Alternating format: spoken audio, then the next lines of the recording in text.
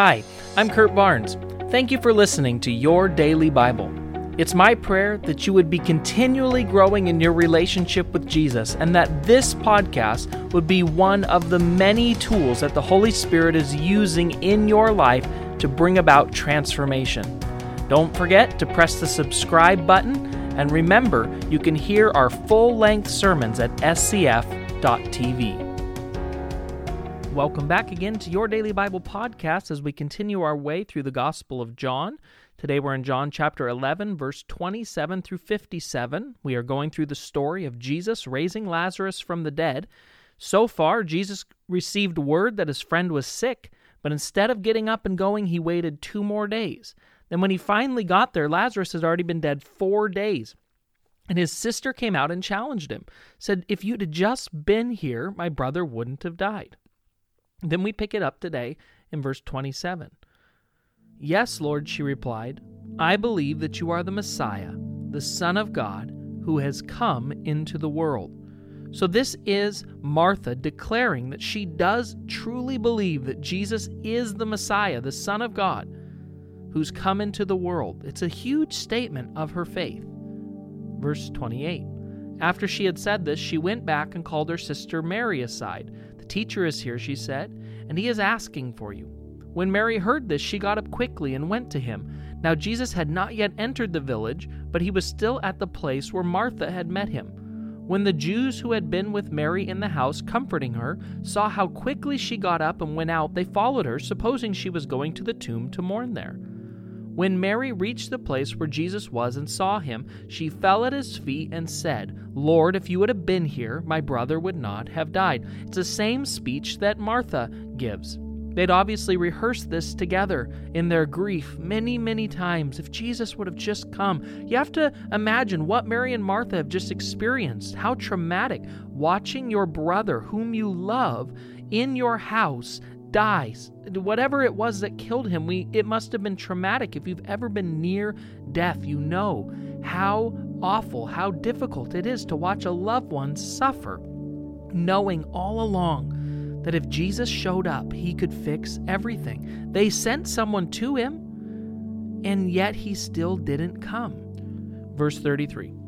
When Jesus saw her weeping, and the Jews who had come along with her also weeping, he was deeply moved in spirit and troubled.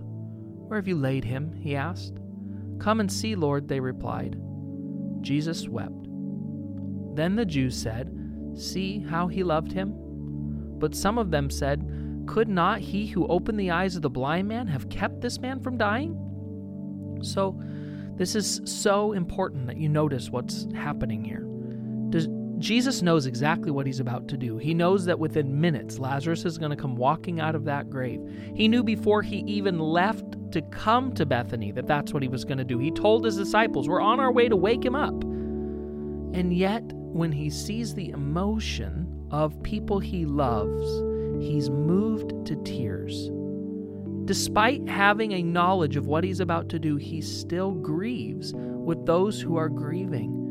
And in doing so, he teaches us something so important. Instead of answering his critics, instead of lashing out and saying, "Oh, just wait, watch what I'm about to do, don't worry about things," instead, he weeps.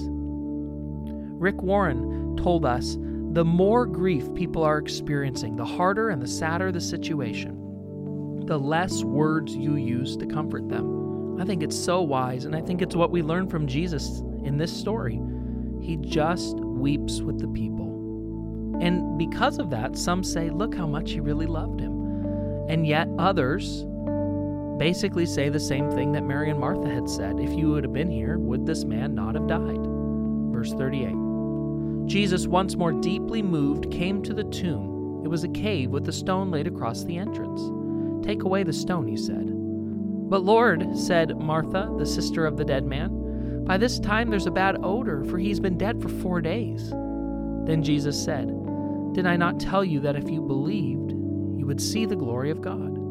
So they took away the stone. Then Jesus looked up and said, "Father, I thank you that you have heard me. I know that you always hear me, but I say this for the benefit of the people standing here, that they may believe that you sent me."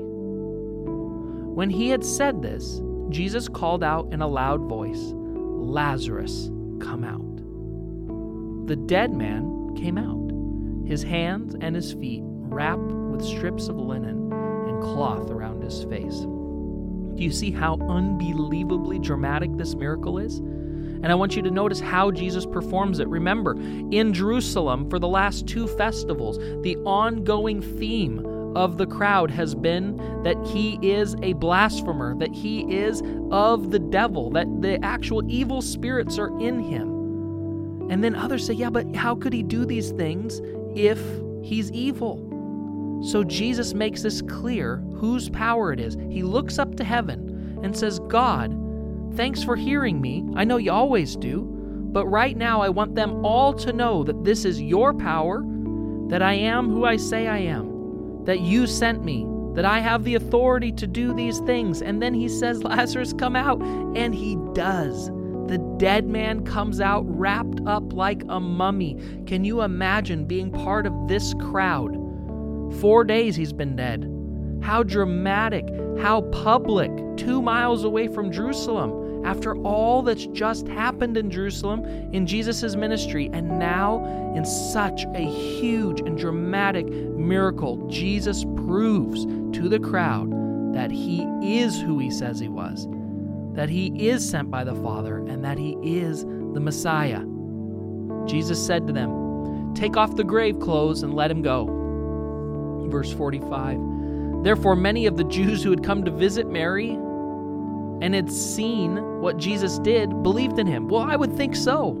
This is one of those miracles. I mean, when Jesus gives sight to the blind man, that was enough to convince many in Jerusalem. But now think about this. When Jesus healed that blind man, it was just him and the blind man. They had to question the blind man and his parents to see who it even was that healed him. This miracle Jesus does with everybody watching. This miracle Jesus does intentionally in front of the crowds. And it absolutely affects them. It says that they believed in him. But as John is going to point out all through his gospel, verse 46, some of them went to the Pharisees and told them what Jesus had done. Then the chief priest and the Pharisees called a meeting of the Sanhedrin. This is the high court. This is the supreme court. This is the highest court of the land of Israel. And listen to what they say. "What are we accomplishing?" they asked. "Here is this man performing many signs. If we let him go on like this, everyone will believe in him, and the Romans will come and take away both our temple and our nation."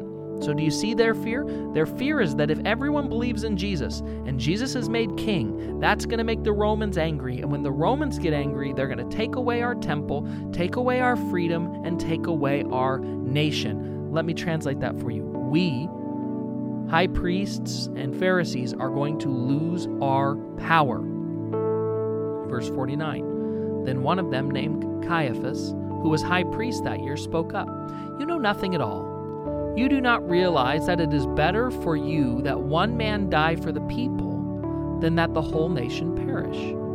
He did not say this on his own, but as high priest that year, he prophesied that Jesus would die for the Jewish nation, and not only for that nation, but also for the scattered children of God, to bring them together and make them one.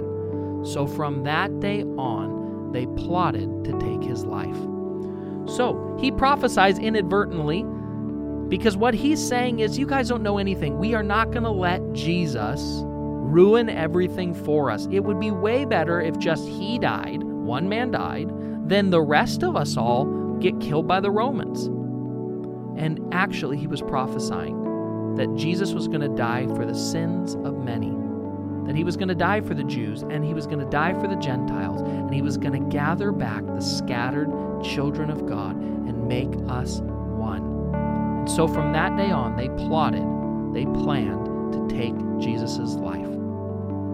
This miracle is the final straw to the Pharisees, the final straw to the high priest, because they now see that Jesus' ministry is now beyond their ability to control the narrative. They simply are not going to be able to tell people that he's filled with the devil, because the type of signs he's doing are so dramatic, so big, so unseen in history, that now many people are turning to him. This puts their power at risk, and so now they have issued the warrant for his arrest. The death sentence has already been passed on Jesus' life. And from this point forward, we will continue the narrative of how Jesus ends up on the cross. Let's pray.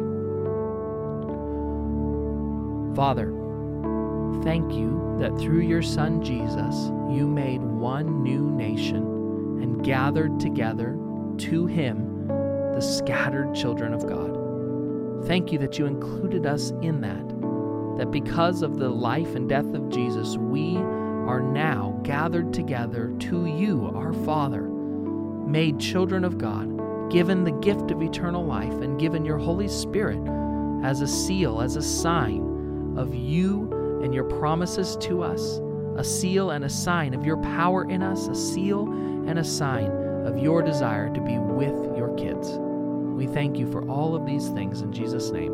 Amen.